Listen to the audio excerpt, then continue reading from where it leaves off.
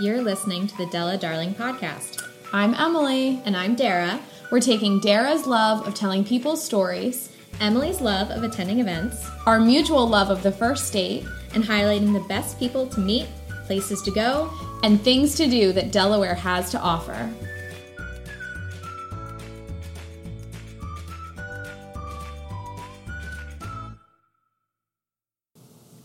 Hello, everyone. Welcome to the Della Darling podcast. We're so excited to have you guys listening in today. We have great content, a lot of good conversation coming your way, some good events coming up, and we have a special guest. And we also have a new mic in case we sound super crisp, which was our... Shout out to our fan listener. We got our first fan gift. Yes, and I think that we are going to have a lot more fans when we introduce our newest guests, our dear friend Ken. Hello. Ken is, we love doing the podcast with you and talking to you about what we're up to, but Ken is he lives in Delaware, and he's having a great time, and we just wanted to tell you a little bit about the Della Dude experience. Yeah, we talk a lot about, obviously, our experiences, and they definitely skew female, and so it's nice to have a different perspective, and we think Ken is going to be great at offering that male perspective. He also brought beer. Yes, and actually, as we're talking, Beer Talk Delaware started following us on Instagram, and I think that's very fitting, because we are going to talk about beer tonight. Yeah, so I'm not partaking in any beer right now. As the gluten-free co-host. Sorry, not sorry. But they're going to enjoy the beer, and they're going to tell you about the beer. And also, Ken, could you tell us a little bit about yourself? All right, well, I'm from Newark, born and raised, still live there. Spent some time out of state going to college. My parents moved down over the line to Maryland, but I'm still here.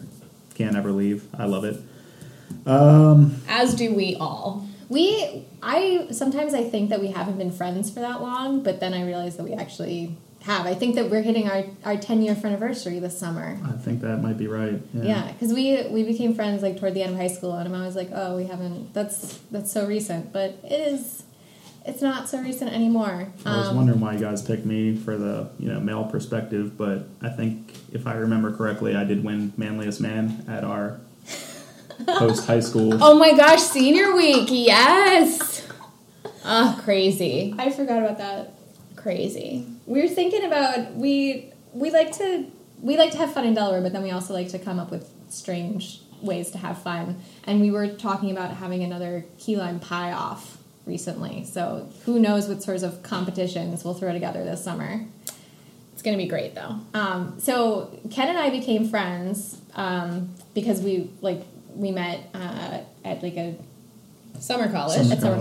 And then, but we're also friends in like a very Delaware way in that I met Ken and he was friends with another person that I had fallen out of touch with, but like in preschool had been one of my best friends. And that's how we reconnected and I guess we connected in the first place to become friends and celebrate our 10-year anniversary as it is now. Exactly. So welcome to the podcast. We should tell you a little bit about what we've been up to, as we usually do, and Ken, feel free to chime in. I just saw you yesterday, actually, for lunch at Poke Bros. It's the place to be. I actually went again today. Oh my god! Oh my gosh, 2 days in a row. I haven't been yet. I hope you got your card punched. I really liked it. It's like sushi in a bowl. Right? That's the best way to describe it. I would say it's a better bargain, too, because you're running, $10, $11, whereas a roll of sushi is like $8. Yeah. I've gotten both of my lunches for like $9, $10. It's great and very filling. And I think we were with Jackie yesterday, and she was talking about like having some left over. Yeah, she normally makes 2 to 3 meals out of it, actually. Oh, that's so impressive. I love a thrifty woman. Yeah. So, Poke Bros over in Newark Shopping Center, which you have frequented, as there's an Orange Theory there. I do frequent there. Orange Theory's there, and y'all, I tend to go work out in Newark on Saturday mornings for 3 reasons. 1, the Orange Theory on 202 has too many members, and it is difficult to get into a class if you haven't scheduled it in a week in advance. Reason number 2, Chris, who used to coach at Orange Theory on 202, is now the head coach in Newark, and he coaches on Saturdays, and I miss him. He went to high school with us. He's great.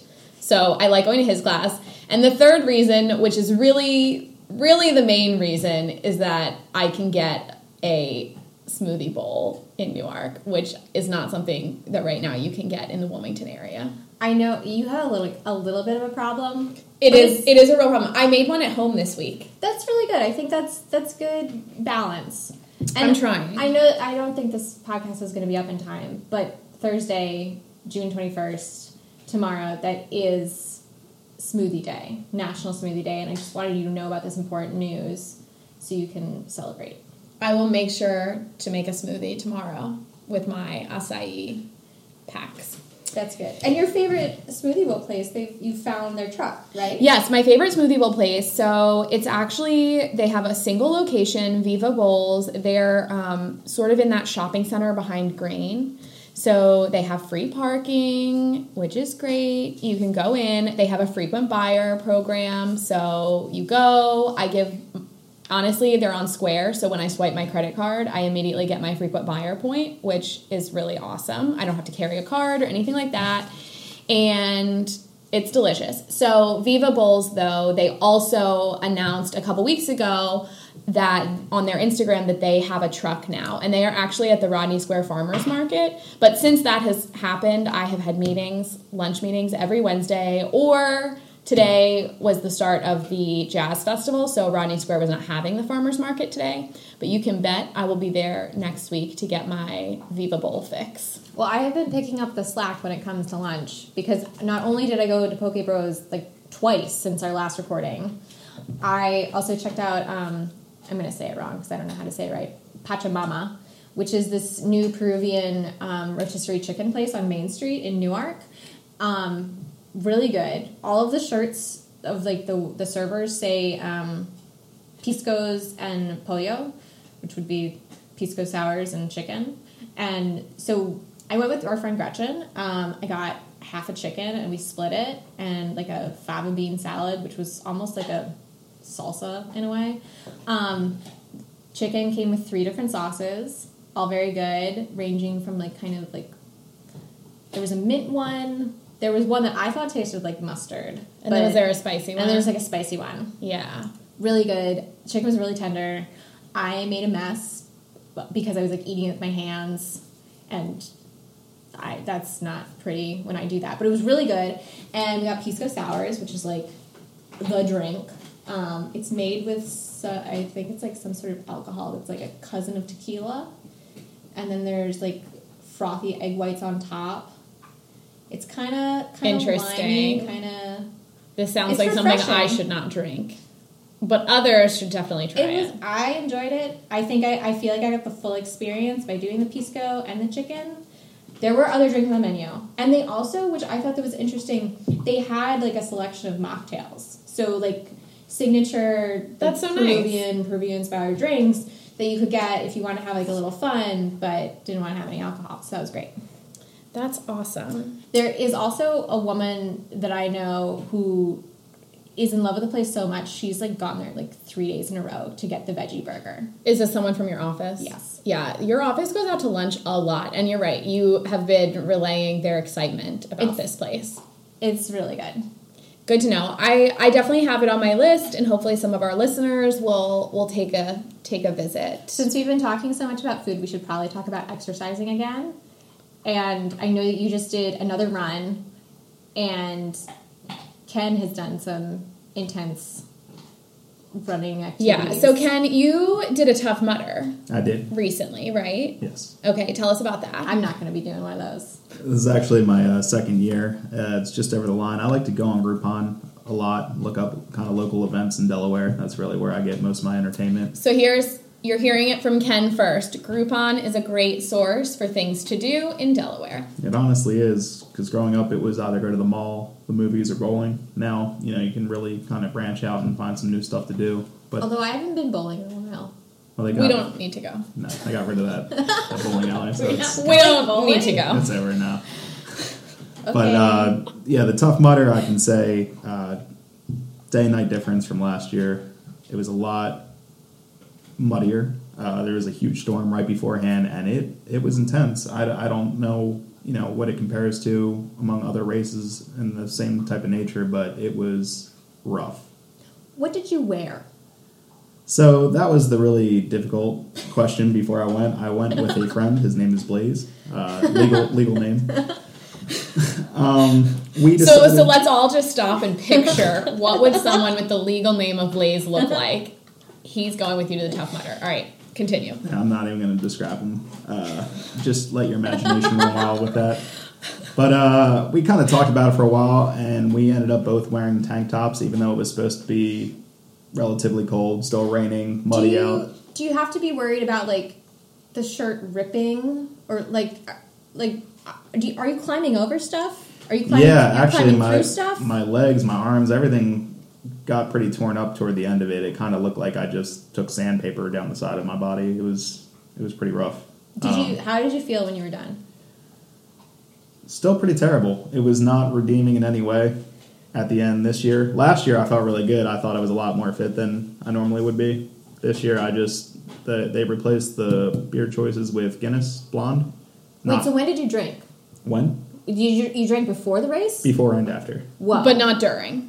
No. Okay. No. I didn't want to bring anything and get... Wait, I you could understand. drink in the middle of the Tough Mudder? If you brought it with you. How are you going to carry it? Well, that's what a lot of people... I saw a couple of people with beer belts. They had the 6-pack holder on the waist and other things like that. But honestly, I thought that's a bacteria haven, waiting to happen. I mean, I feel like that's kind of an indicator that you have a problem, that you can't even make it through a 1-hour race without drinking. That wasn't 1 hour, though. How long does it go? It took us about 4.5, 5. Oh, okay. Okay, so but was 10 you should be miles, able so- to go 4 hours or 5 hours without Well, drinking. it's the event. It's the event. At that point, it's not it's not a problem. It's I an think activity. the pre-gaming and the post-gaming, that's probably enough. For me, it was enjoyable. I was trying not to judge anybody else. Like I said, I was more worried about, picking up something, ended up with more than just Don't worry, a thing. I will judge everyone else. So I'm probably, part of me is asking all these ridiculous questions because I have no bar for what a Tough Mudder looks like. I'm picturing basically what is in any single movie involving a training montage and the army. I would say it's very close without the actual height. And with beer. With beer, yeah. Well, Okay. so I actually did the Delaware Mud Run, so it's not 10 miles. It's just a 5K with all the obstacles and a lot of mud. And what I would compare it to, have you seen that movie Cadet Kelly from the Disney Channel? Hilary Duff. Circa 2002. Christy Carlson Romano and Hilary Duff. And they go to a military academy high school. And they live there, and it's very dramatic, and there are a lot of misunderstandings, and it all turns out okay in the end.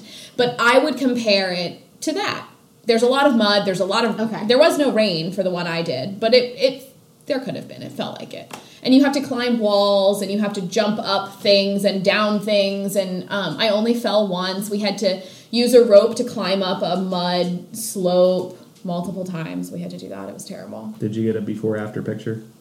We did not get a before picture, but we did get an after picture. And we'll make sure to post that on our Instagram. And we did story it, actually. So you guys, some of you already got a sneak peek. I do want to say next year, the one thing I am looking into, they have a thing called Rough Mudder up next to the Tough Mudder, where you actually bring your dog, and it's a little mini dog course. And that just sounds incredible. Unfortunately, I was out on the course too long to actually get to see it. Oh my gosh. But I'm so Della glad. dogs competing. I'm so glad that Ken is here tonight because he can talk to you about two of your passions that we don't get to talk to enough, which is having a dog and drinking beer. It's true. I actually really love to drink beer. People don't know this because I really love to drink wine also, and that tends to come out first. But if there is a sporting event that I am interested in, so an Orioles game, I love to drink anything from Flying Dog. Natty Boh used to be my beer of choice for Orioles games, but then Camden Yards doesn't sell Natty Boh. It's a whole thing, you guys. I have written actually several emails and complaint about it. But I love to drink beer, so I have been known to go by myself to bars to watch Bucknell basketball games because there aren't that many people in the area who want to watch Bucknell basketball games. And I eat wings and I drink beer, and sometimes I drink a lot of beer and need to take an Uber home. So what are you drinking tonight? You can describe what I'm missing. So Ken made some great selections. I am sipping on the Cherry Blossom Lager from Old Dominion Brewing, which is in Dover.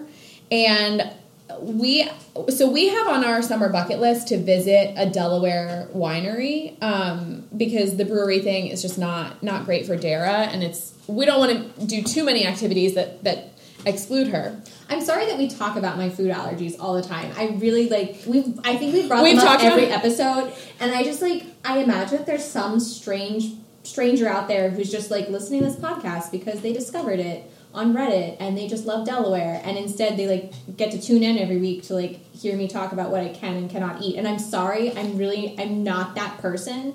It just happens to come up a lot when we're explaining what we do and don't do. I do everything. Dara doesn't do anything with gluten. For a medical reason. Right. That pretty much sums it up, I think. So we don't drink beer together, but I drink beer. And so I'm glad that Ken brought me some beer to drink. So Ken, tell us about the other selections. I'm currently sipping on the Blue Earl, what is it called? Honeysuckle Rose. It's pretty good. That one's down in Smyrna, a little warehouse thing. If you ever get a chance to go, they have a lot of guitars on the wall, very rock and roll themed, good music. I said a great paint night. Now, I think Blue Earl is on the Delaware Brew Bus tour, right? I believe so. We'll make sure to link that for you guys. But the way the Delaware Brew Bus works, and I've never been on it. It's one of those things I've always wanted to do, but I have a number of friends who don't drink beer for medical reasons. So you all meet somewhere and you park, and they take you to Painted Stave, Blue Earl, and at least one other brewery, but maybe two, because I think they do go all through the Smyrna and down in the Dover area. Does it finish with 16 Mile? I think maybe go to 16 Mile. So, but it's really great because you sort of have a DD for the day, and you get a chance to travel with all of your friends, and you can book private parties too. And I don't think it's on the list because it's too major at this point, but Dogfish Head Brewery, if you haven't had the opportunity, I believe that's down in Milton. Yes. Mm-hmm. And then, of course, they have the restaurant and tasting room on Rehoboth Ave, which I have been there a few times for dinner and drinks, and it's pretty good. They definitely kind of turned my mind around about them. Originally, I wasn't really getting too far into them as I was exploring the craft beer industry, I guess you could say. I went down to the brewery. They have a free tour. I think it used to be free. It might be $5 now, but it is definitely worth it and completely changed my mind on the whole brewery. So when did you knock off a lot of the breweries on your list? Did you go all at once, or have you been sampling on random weekends? I would say I think it was a year ago for Father's Day. My dad, for his gift, we kind of took him down. He ended up driving anyway. We told him not to, but he was the one who drove. And we hit 5 or 6 breweries in Delaware. And I would say pretty much from there, we've kind of made it one of our hobbies to go to new places around the area. We got most of Delaware knocked out. Kind of worked our way into PA as far out as Trogs. And, it's really exciting to kind of see what everybody has to offer, because there's no 2 breweries, I would say, that are everybody offers something a little bit different. And if you have a certain style, most places will find a way to accommodate that. And you've been you've been to Stitch House and Midnight Oil recently, right? Right. I'm actually a member at Midnight Oil right now. I didn't know what is being a member of a brewery? Now, I know what being a member of a winery is, and it means you get a lot of wine throughout the year. So what is it to be a member of a brewery? So for a annual fee, I believe it's $75 or maybe a little bit less than that. You actually get a 32-ounce growler included once per month for the entire year. Well, they sold me right there. Exactly. I think that just sells itself. It really does. I mean, every time I kind of walk in, they know me by face now. I don't know if that's good or bad for me, but they're very friendly on it. They seem to really pick up on who comes in 2, 3 times total. You don't have to be a regular to get that kind of treatment. They also host quarterly events. I'd say they've had one so far. They actually have one coming up this weekend where it's going to feature food trucks that do smoked foods. Yes, I saw that. It's on the 23rd over at Midnight Oil in Newark. You know what? To be honest, there are too many events this weekend. Yeah. There are too many. It's crazy. Yeah. Continue. Sorry. It's really hard to decide what to do. And it's all summer, actually. It's not even just this weekend from what I'm looking at. They have events. Yeah, and I mean, honestly, it's so great for them to do an event every weekend to bring people in. You know, it's one of the reasons that Chad's Ford Winery has really done so well. And Penn's Woods, they both do a really good job of hosting events and sort of specialty things so that it really draws people in. It has been a minute since I've been to a local winery. Well, other than Wayvine, which is in Pennsylvania that we went to a couple weeks ago. Right. I think we talked about that. I went to Penn's Woods at Christmas time. I think that's the last time I've been somewhere local. But there is a lot going on, and we are in the middle of festival season. There's a lot going on, and it's festival season. So I'll just give you sort of a little roundup with festival season and what's going on. So the Greek festival has wrapped up. The Italian festival has wrapped up. I was at both. You were with me for the Italian festival. Just to continue the theme of drinking, I have one comment. Italian festival, had the Bellinis for the first time. It was the best Bellini of my life. I'm just going to say it. They're unbelievable. And, you know, people sort of don't believe you. And then I explain, no, when you go to the Italian festival, you go up the stairs, you go down the stairs, you go around the back to the Bellini bar, and that's what you need to drink. It was great. And then two, when you were at the Greek festival, did you drink the ouzo? I did not drink the ouzo. That's okay. I think, look, the Greeks have offered us so much great stuff. Like, It's kebabs, true. stuffed grape leaves, Well, feta cheese. And you know, I think I'm a pretty adventurous eater, but I'm not an adventurous drinker. I've like tried ouzo like 3 times. I don't know why I keep trying it. I think because it's like I'm waiting for something to happen. When I was a child, my parents had a rule. Every time we had a specific food, you had to try it. Mm-hmm. Even if you didn't like it last week, you still had to try it this week. So maybe you have just been instilled with this same attitude that, like, one day you will try it and you will not hate it. I think that everyone should try ouzo so, like, they understand what it is, because it's just, like, such a bizarre drink. It's sort of, like, smoke. It's clear, but it's, like, smoky in color, and then it, like, tastes like licorice, but there's, like, a thickness to it on your tongue, and... Yeah, I'm really selling it, aren't I? You're not making it sound appetizing. So I think you should try it just to, like, understand what I'm going through. And then also, it makes me now think of... I recently watched Barefoot in the Park with Robert Redford and Jane Fonda. I think it's on Netflix. It was when I watched it. Great movie. And there's, like, a scene all about ouzo and, like, how they think that, like, someone's name is ouzo, but then they, like, all have to drink ouzo. And it was delightful. It was delightful. But the moral of the story is, still don't like ouzo.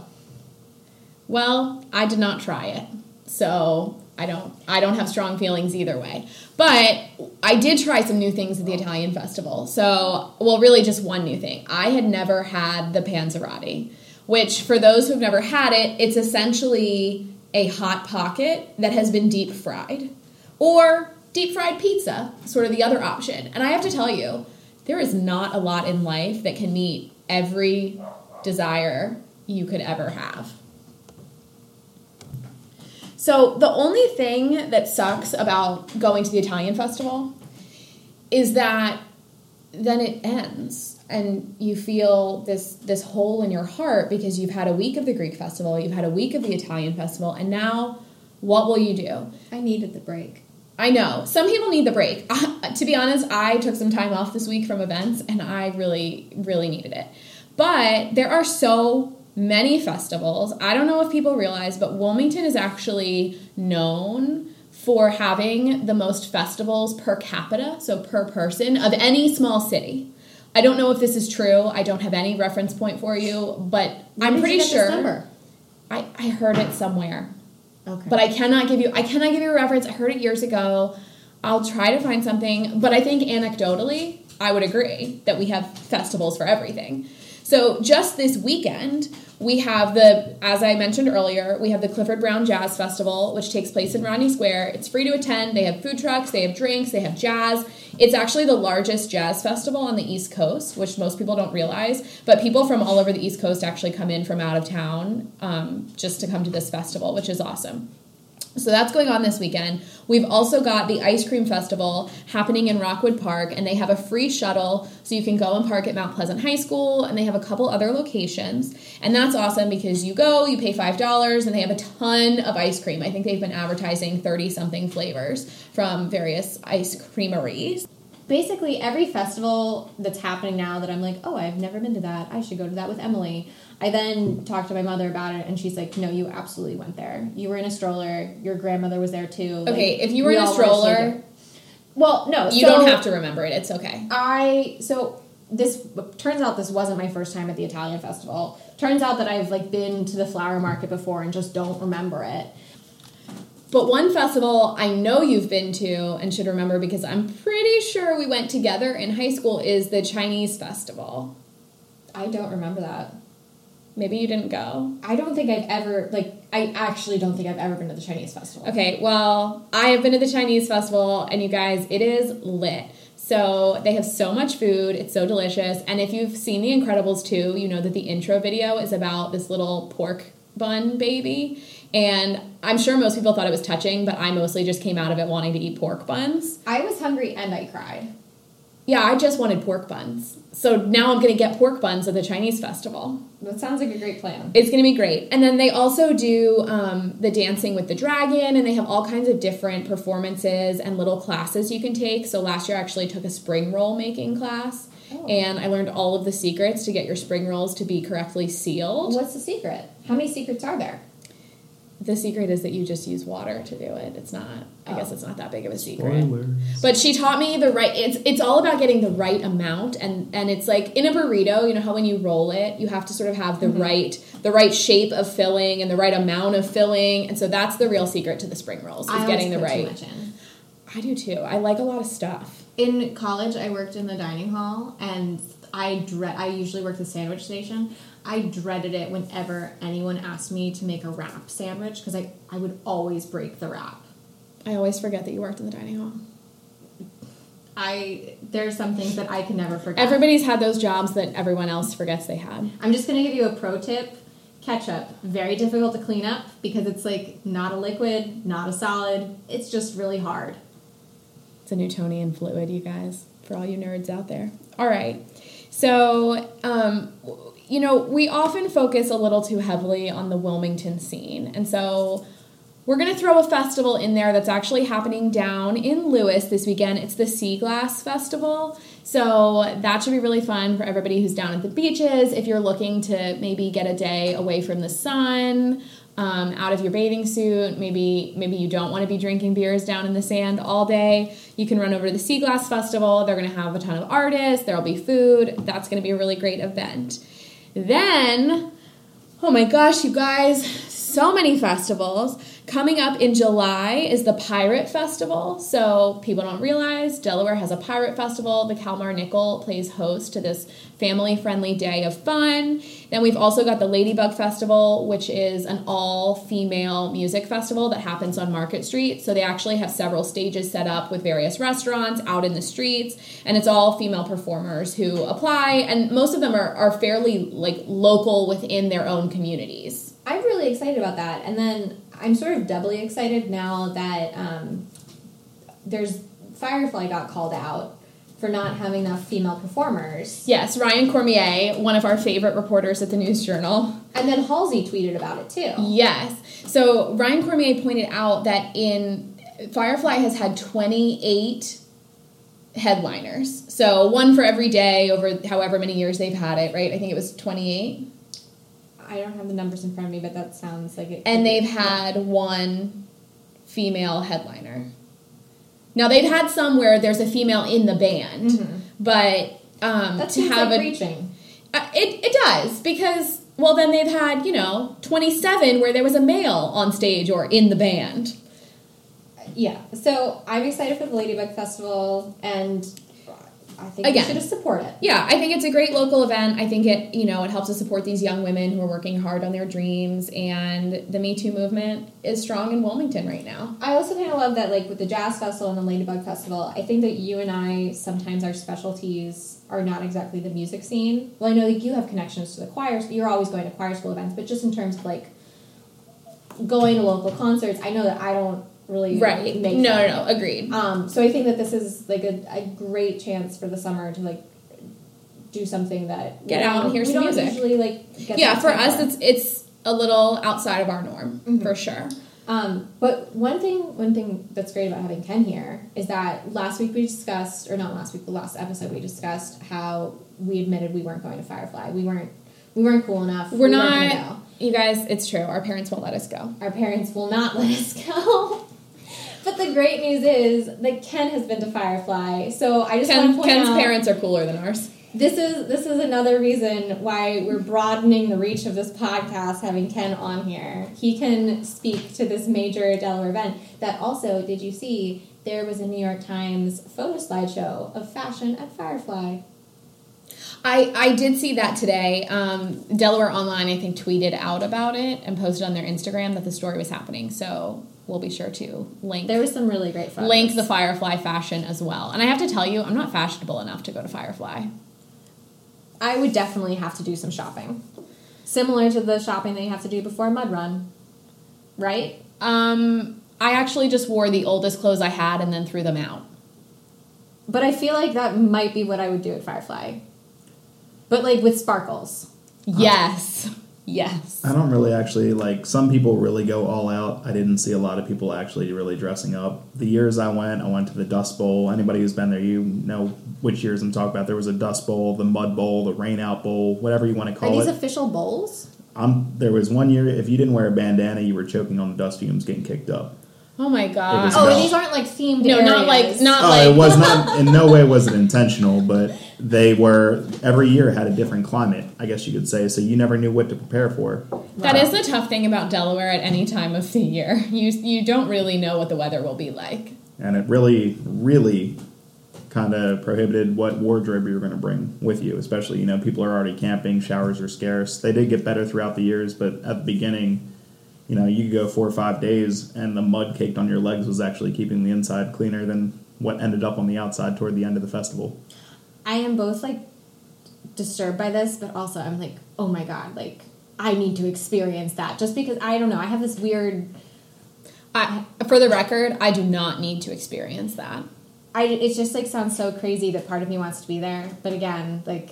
You have the FOMO. I have FOMO. So I was reading, I want to talk to you about this, Ken. I was reading in Delaware Today, they did the Cool Parents Guide to sending your kids to Firefly. And... Well, we were appalled because we just immediately, our reaction was, this is not a place for underage people. I wasn't so much appalled with that. I was just like, oh, teenagers go to Firefly. I mean, maybe it's just my perspective, but I was barely allowed to walk around the corner by myself until I graduated high school. So 14-year-olds going to Firefly with or without parental supervision is shocking to me. Now, my parents maybe would have let me go if I was supervised, but I don't think anyone could imagine Kim or Rob at Firefly. Rob especially. Yeah, so this article interviewed 3 or 4 cool moms of Delaware about, like, how they just, their kids wanted to go to Firefly, how they made the decision, how they made it safe. And, like, I think one thing that did sound kind of cool where it was like a mom and a daughter, like, they went together. And if you have that kind of relationship with your mom and daughter, that sounds awesome. But you both have to be interested in Firefly. You and Kim would not enjoy Firefly. I would much rather suggest that you have a nice weekend watching Hallmark movies together. Kim and I did recently go to a concert together. I won tickets from the Arts in Philly to see Harry Connick Jr. at the Man. I think that's definitely more your speed. And I have to tell you, it was a very appropriate concert for my mother and I to attend together. But I think it was probably still exhilarating, right? From what you told me about it. You guys, I can't even recap the whole thing. It was so amazing. But in his grand finale encore, he has his stage hands. They pull this platform onto the stage, and it has 2 different drums, like foot drums set up. And then he has 2 different keyboards set up. and he starts playing one drum with one foot, doing one beat. And then he shows you, like, here's what the other drum and the other beat is going to be. Then he plays a little melody on one piano, and then he tells you this is the melody for the other piano. And then he proceeds to play both drums and both pianos all at the same time, all doing different things. And, like, I cannot rub my belly and pat my head at the same time. So this was just incredible to me that he could do this. And that was really the highlight of the evening. But I think Harry Connick Jr. at the Man is a more appropriate concert venue and outing for, like I said, me and my mother. Not Firefly. Not Firefly. Yeah, so I guess that they're teenagers going to Firefly, and cool moms are sending them, but I'm not a cool daughter or a cool mom, so I wasn't allowed to go. I mean, I'm 27 years old. I started going after I was 21, and if I had told my parents what was going on down there, they probably still wouldn't have let me go. And, you know, I was a legal adult. I'm going to preface this by saying I had no personal problems. I had no items stolen. I had no actual health issues, medical issues, anything like that.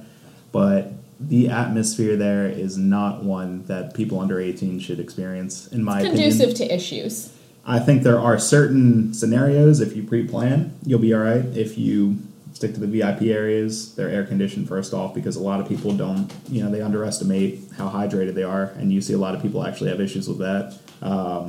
You're kind of away from the people at that point. It does cost more, but at some point you need to look at, you know, when the price actually is worth the value. I love how we're talking about, like, ways to survive fire. Like, that, like, you need to have some sort of plan to, like, you want to go. It's like this, but it's this awesome party and you want to be there. But you also, like, need to think about, like, how you're going to physically make it through so that you can have the best time possible. I mean, that's really what it is. We talked earlier about mud runs, but Firefly is a challenge. Like, if you go the entire time you go, I think it's Wednesday to Sunday at this point, it's not an easy journey. Well, it's just an optimization It's camping. effort.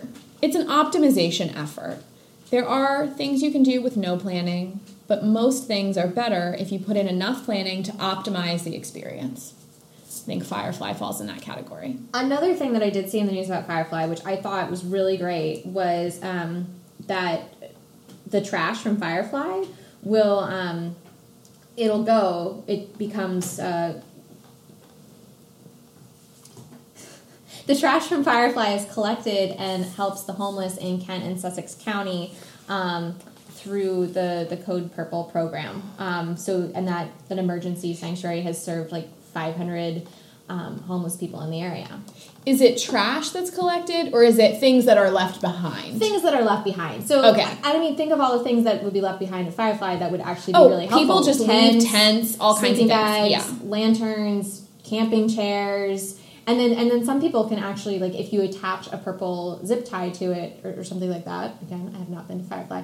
But, you can just decide that you want to donate it at the end of the weekend. Oh, so they look for that designation. Yeah. So, like, as you're heading out, you just drop off the stuff. My college did that at the end of the year. They had a designated zone in every dorm where you could drop off things like your $10 Walmart floor lamp or... a $10 bookshelf, all that kind of stuff. And it was donated to a similar organization in the area, which I think was awesome. I think that now is a great time to point out that Ken didn't go to Firefly this year, but his sleeping bag did. So will it come back to you? As of now, that sleeping bag is MIA.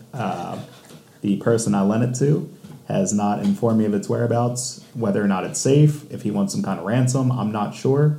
But as of now, if you see a green sleeping bag, it is mine. Please let me know. What kind? Like, was it like LL Bean? Coleman? You don't know? No. Okay. Well, it was a great sleeping bag, and we hope that you get it back. So, listeners, keep an eye out. Even though we weren't allowed to go to Firefly, my mother did allow me to go to this event called Weeding Out the Stoned. And I explained to her it was happening in a church basement, so she was totally on board. You've seen a number of things in church basements. Like, I've gone to a lot of events that are in church basements, it's true. Like, throughout all the time that I've known you, I think one of the first things I remember you, like, doing was going to see a Christian band in a church basement. But I didn't know it was a Christian band. You didn't know? No, I didn't know. I didn't know. I thought you were a fangirl. No, this was a couple who, they're University of Delaware graduates, Jenny and Tyler, and they were playing on the boardwalk in Atlantic City. And I thought they were like, oh, they're cute. The music is catchy. I bought their CD for $5. I really liked it. And then I found out they're playing a show in Wilmington. So I thought, oh, this is going to be great. And I was in high school at the time, and so my friend Josh went with me, and it turned out the concert was at Wilmington Christian School in Hockessin.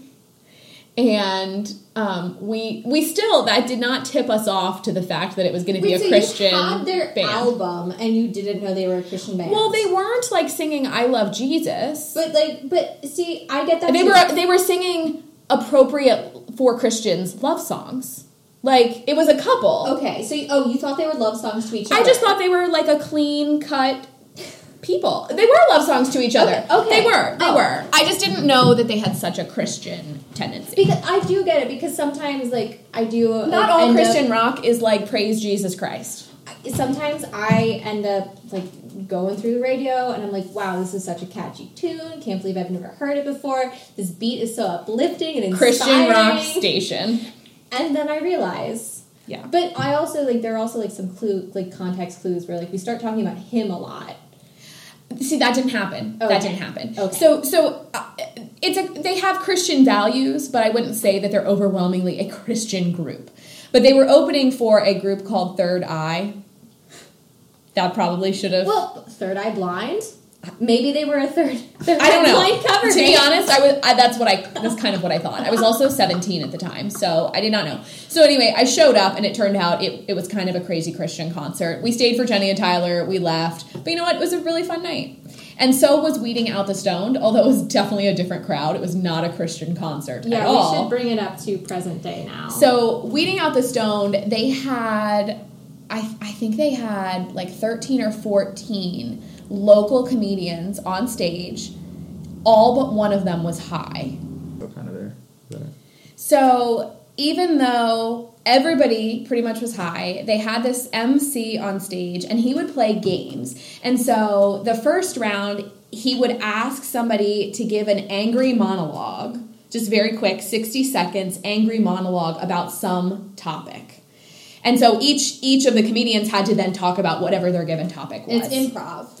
It's improv. Okay. And so he gets to the one guy, and the topic was turtles. And so he just went off on turtles are so slow, and when they cross the road. And, I mean, it's so hard to describe, and now it was 2 weeks ago, and I just don't have all of the jokes still in me. But it was so funny. So then, at the end of the round, after each comedian has had their turn, the audience basically votes. And so you get the option to yell narc, which is like a save. We want that person to stay on the stage. Or you yelled something.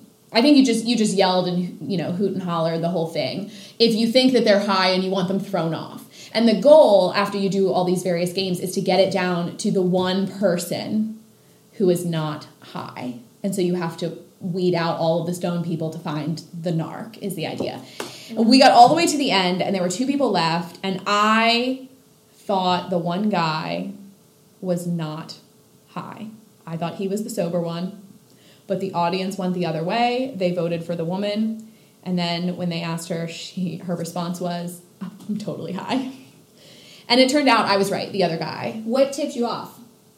I don't know what to tell you. I didn't know until we got down to about 3 people. So until that point, I was just getting rid of the people that I knew were definitely high. And then in the end, the bigger thing, she had been one that most of the audience from the beginning thought was high, and I did not, because she wasn't quite making eye contact with anybody at any point. Mm-hmm. And I was like, she can't make eye, she's like not capable of it. Do you think that these people rehearse some way? I know that this is a show they've done in Philly before, and so I believe a number of them have probably been involved, and so they sort of know how it's going to work. And some of them are definitely better at pretending to be sober while high than others. There are a number of them who can't help but giggle at everything, or just different things. But it was a really fun event, and my real takeaway was that it was a great way to see a dozen small local comedians and sort of get an idea of who has the kind of humor you might be interested in actually going to a full show. Or, you know, if they're doing something at a brewery, some kind of venue, it's somebody you'd be interested in going to their event. So, and it's, you know, sort of like speed dating for comedians. Do you know if they alternate who's high? So if you go see it again... Oh, I'm sure. And I think they have different people involved every time. So they had, like I said, I think they had 13 or 14 of them. So they might have 14 people again next time, but it may only be 7 of the same people. Okay. They have a number of different comedians who cycle through. Ken, I think that you either just went to a comedy show or have one coming up. I actually did my first open mic stand-up at work. What? A couple weeks ago. What? At work? At work. I love it. Tell us more. I started planning it about a week and a half in advance. It was a talent show. We had People Week. Like just during lunchtime? It was actually afterwards. There was a couple alcoholic beverages provided for everybody. That makes more sense than it being during your lunch break. Yeah. So a lot of people did karaoke. A couple people did, I think somebody did like a dramatic storytelling. And I was the only one who tried to do some stand-up. And I'd been talking about it for a while. I know she's been mentioned before on the program, Lisa P. We both talked about going to... The Lisa P. Not any of the imposters. I'm sorry. The Lisa P. We've actually discussed going to, I believe, 1984 does an open mic night one night during the week in Wilmington. We hadn't had an opportunity to do that. However, I took this as my... test run. My test run. It did not go well. They say online, your first time when you do stand-up, you bomb, and I had only peers in the crowd, and it was bad. Do you want to, try some of your jokes on us now? I don't, after that. Well, comedy is hard. You've got to get the timing right. When you're the only one up there, there is nobody to fall back on. Even with the podcast, we sort of have each other, and there are times where I sort of get to the end of what I'm thinking, and I have nothing left to say, and I just kind of look at Dara and hope she comes up with something. God, the pressure is on. She does. She always does. That's good to know. That is so refreshing. But when you're up there by yourself, there's no fallback. There's nobody to rely on. I would say one of the biggest problems I had was I was expecting to do it a week and a half before, and I believe I had a military drill or something came up, and I thought I was going to be out that day. I ended up getting out early, and they told me I could still go on. I stopped into work. I was like, oh, okay. I had a half a routine made up. It was a little bit comforting knowing the first half I got more laughs than the second half that I kind of threw together that day. I should have still prepared it a little bit better, but it's the combination of being prepared on the fly, but also being prepared. It was. And I had a guy heckling me that worked there. What? Yeah, it was kind of weird. Hecklers are the worst. Was there a theme? Or was it real was it jokes that you had experienced in real life, or were you just was it workplace comedy? I tried to avoid that because everybody kind of worked from a different department, and I couldn't really think of too many funny things for that anyway. So I kind of based mine on voice-based electronics, Xbox, the way you talk to it, that kind of thing, Alexa. Oh, I love Alexa. I ask her the weather every morning before I get out of bed. I mean, at this point, it's so relatable. You have one, you use it for everything. Everybody uses it for everything. Even if you don't have a specific one, everybody knows what Siri is, so it's... If Alexa could take Nutmeg for a walk... Oh, God. Nutmeg doesn't want to go for a walk, though. She wants to sleep on the couch and watch Suits. In case anybody wondered, she's currently sleeping on the couch and staring at the TV in the hope that I will turn it on for her. What did she think of the new season of The Bachelorette? She likes it. We watched on Monday night. Meredith came over, and Nutmeg pranced around for about the first hour because she was very excited Meredith was here. And then for the second hour, she did sit on the couch and watch quietly. So I'm not sure if that means she just didn't like Garrett because he had the one-on-one date. I don't remember who Garrett is. Is he the fisherman? Yes. I didn't really like him. I don't really like him, but he is going to be around for a while. He wants a little woman to come give him sons and then make sandwiches when they all go fishing, and I am not behind that for Becca K. For those who are spoiled, know that Dara is not, and she's making this assertion not knowing the outcome of the season or any of the other social media news that has been going on. No. I'm just saying. He's not the worst, though. Lincoln is the worst. No. So many thoughts on that, but we'll leave that for another time. No. because he's not gone. I've only watched the first episode, I have to say. But I was, like, really into the first episode. You I just need to catch up. Yeah, you need to catch up. Well, I'm always here watching every Monday, 8 p.m. Nutmeg, too. I think Becca K deserves the world. And She does. I think she's great. I think what happened with Ari is so unfortunate. And, you know, what's so terrible is I think, obviously, most women are not proposed to on TV and then dumped on TV for someone else. But I think a number of women are dumped for someone else. Ken, do you have strong feelings on The Bachelorette? For the men listening right now, I do not watch it. I do not know. He's Team Becca. He's Team Becca K, as are we all. I moved on to the Big Oyster Brewery. You're on your second... Ken's making his way through the beer list. What are the tasting notes for this one? Number 3. It's actually really good. I was expecting oyster tasting, and it is not. It is delicious. It's an IPA. So what's the name of this Dang. beer? Dang. I gotta say it like that. And exclamation it point. has an exclamation point, you guys. So it's the Big Oyster Brewery's Dang India Pale Ale. Emily, you look like you need another one. I do not. It's actually getting pretty close to my bedtime. Okay. So, and I gotta tell you, weird shit happens when I drink too much too close to bed. So while you've been talking about beer, I've been thinking about pizza, which I've heard goes great with beer. Pizza and beer, classic Friday night dinner. I eat it like any night. True. Yeah. True. And it reminded me of this weird news item that I saw, which is that Domino's is doing this sort of like viral but real campaign in which they're going to various locations around the U.S. and filling in potholes and it's called Paving for Pizza. And so they'll fill in your potholes and it'll like have the Domino's logo for it. And the idea being that they're smoothing the ride home for you. And one of the places where they did it is in Milford. So I saw that. I think you sent me the link, and Milford is actually one of the featured cities on the pavingforpizza.com homepage. Is Milford a city?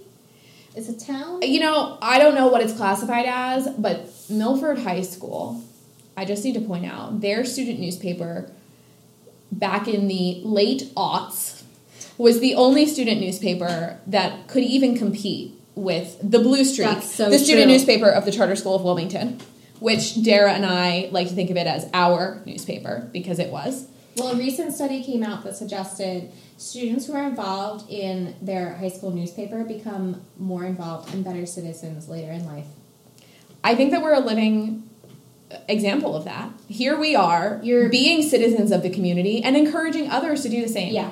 So support your high school newspaper. Support your high school newspaper. Support your local newspaper. No one is paying us to say this, by the way. No, and support Domino's for filling in the potholes, because that is really a public service, and we should be appreciative that a private entity is willing to get involved, especially one that works on a national, nay, international scale and is getting involved locally like that. I think it's very impressive. We're starting to run out of time, so we just have a few things we want to share with you guys that are coming up so that you know all of the great events that you can go to in the next couple of weeks before we chat again. So one thing that I have going on this weekend is a paper embroidery quilling workshop at the Palette and the Page, which is actually on Main Street in Elkton. Which is down in Delaware, but it's very close. Right. And a number of the artists who are featured at the Palette and Page are from Delaware, and they're very active within the Newcastle County community. Mm-hmm. So we're pretty excited about that. Of course, we will link all of the info for that class, as well as a ton of other workshops that they have going on all summer long. The other big event that I have coming up, and Ken, you'll, I think, really be interested in this, it's an event called Where the Wild Brews Are. And it's actually a partner event between Wilmington Brew Works, which is still yet to set an opening date. They had planned to open last week as a soft opening, but that has not happened yet. They do have power now. So I think any day now we're going to get the announcement they're open. But they are partnering with the Delaware Center for Horticulture, and they're actually doing a lecture/beer tasting on growing hops and how, sort of like the life of beer from the plant to your table. So that's going to be really fun, and it's a great chance to taste some Wilmington Brew Works beer before they officially open. I think that sounds really cool. The problem is, like, I always think these events sound really cool, and I guess, like, I could go and I could learn about it. I just couldn't taste anything. It's true. But then sometimes when that happens, you get double samples. I do get a lot of double samples. This friendship works out. It does. It does. I do appreciate that. But, you know, the meadery, Liquid Alchemy in Yes. the Ellesmere area, they do a number of really cool events like this too. And they do a really awesome short tour because they're right at their facilities where they actually produce the mead. And so you can learn a lot. And I think mead is something people don't know a lot about. They may understand winery production, but honey wine is totally different. So if you're not a beer person, whether that's by choice or it's a health concern, you can head right on over to Liquid Alchemy and get some good mead and learn about it as well. Ken, is there anything on your to-do list as a Della dude? I mean, hearing this kind of schedule where the wild brews are, I'm definitely going to be at. Every brewery that you go to, they all have their own ways of doing it, but it's pretty much the same thing. It's actually been really cool to learn about what happens beforehand, you know, like from the bottom up. Right. So, and especially if they're going to give you tastings with it, there's no reason not to be there. I'll send you and Jackie the info. I'd appreciate See you guys it. there. So I think Jackie Wins is, like, the person that we've mentioned the most in this podcast. Like, in terms of name dropping, I think Tonight. this is, like, yeah, it's like this episode, we've got, like, 3 Jackies and, like, 1 Lisa P. And maybe one Meredith, 1 Gretchen. shout out to Gretchen for the microphones.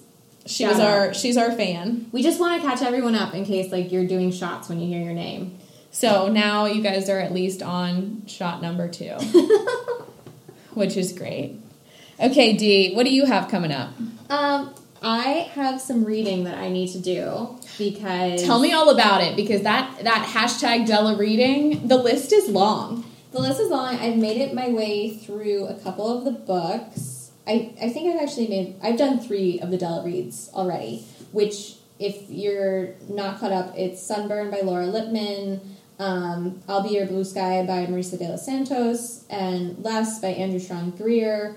I have one, because I think you have the one we're super excited about, but I have one. I actually went to a book signing this weekend at the Barnes & Noble on Concord Pike for a book called Once Upon a Team. Once Upon a Team, The Epic Rise and Historic Fall of the Wilmington Quicksteps. So a lot of people don't realize that the city of Wilmington actually had a Major League Baseball team in the 1800s, and it was called the Wilmington Quicksteps. They actually played over in Union Park Gardens. There's, I believe, a monument that you can actually go and see. They have a plaque, the whole thing. And so I went to this book signing and heard a little bit about the history, and so that's on my to-read list. But while I was there, I also met a guy who plays vintage baseball. And so the way I've described it is kind of like Civil War reenactments for baseball fans. Yeah. So for people who are really into baseball, they've actually done so much research. There are leagues. So the Diamond State Baseball Club, the Lewis Baseball Club, there are a number of teams, and they actually play within the region. So we'll, of course, set up a link to their page, and you guys can check them out. But I think we've added to our bucket list for the summer that we want to check out a vintage baseball game. Yes.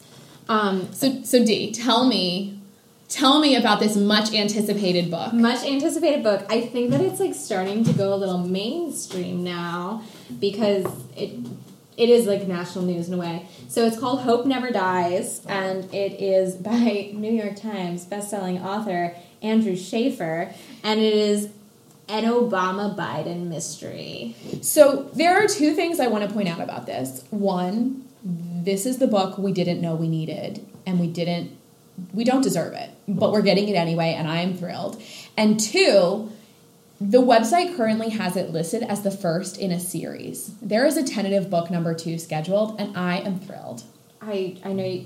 So is it going to be the first of an Obama-Biden mystery? Yes. Okay. Yes. So it's not like he's going to switch presidents.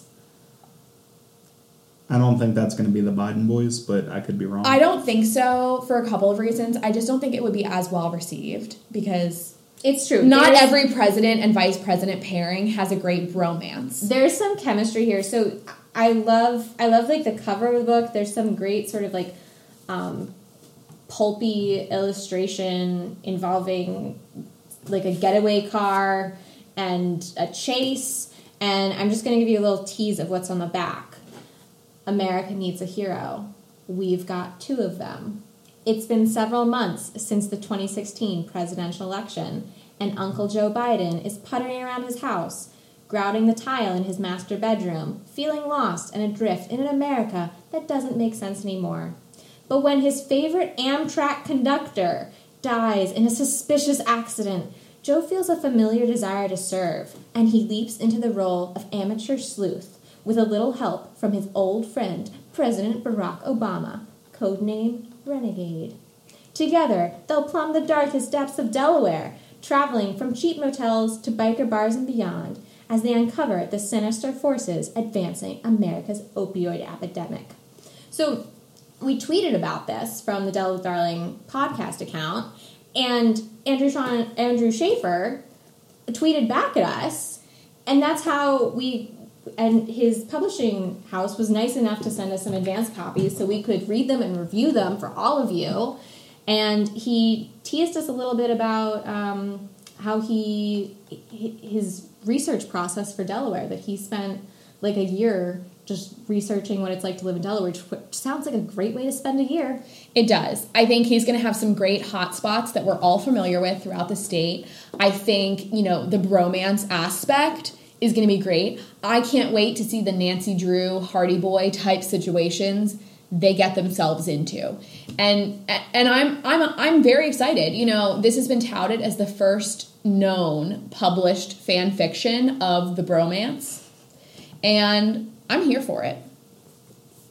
Well, once we won't reveal, we won't spoil it for you, but if you're going to read it this summer, check in with us, join our book club, happy to discuss, and we think we should have a review of it on our next podcast, which will be just in time for July 4th. Post-July 4th. Post-July 4th. Well, we'll be reading it over the July 4th. We'll be reading it over July 4th. We're hoping to put out our next episode on July 10th, which, coincidentally, is the day that Hope Never Dies by Andrew Schaefer actually goes on sale to the public. Perfect. So I think this is actually probably the best way to end this podcast is to tease everyone what we will be doing for July 4th. So I'm actually leaving the great state. I'll be heading down to Williamsburg, Virginia to spend some time with my family.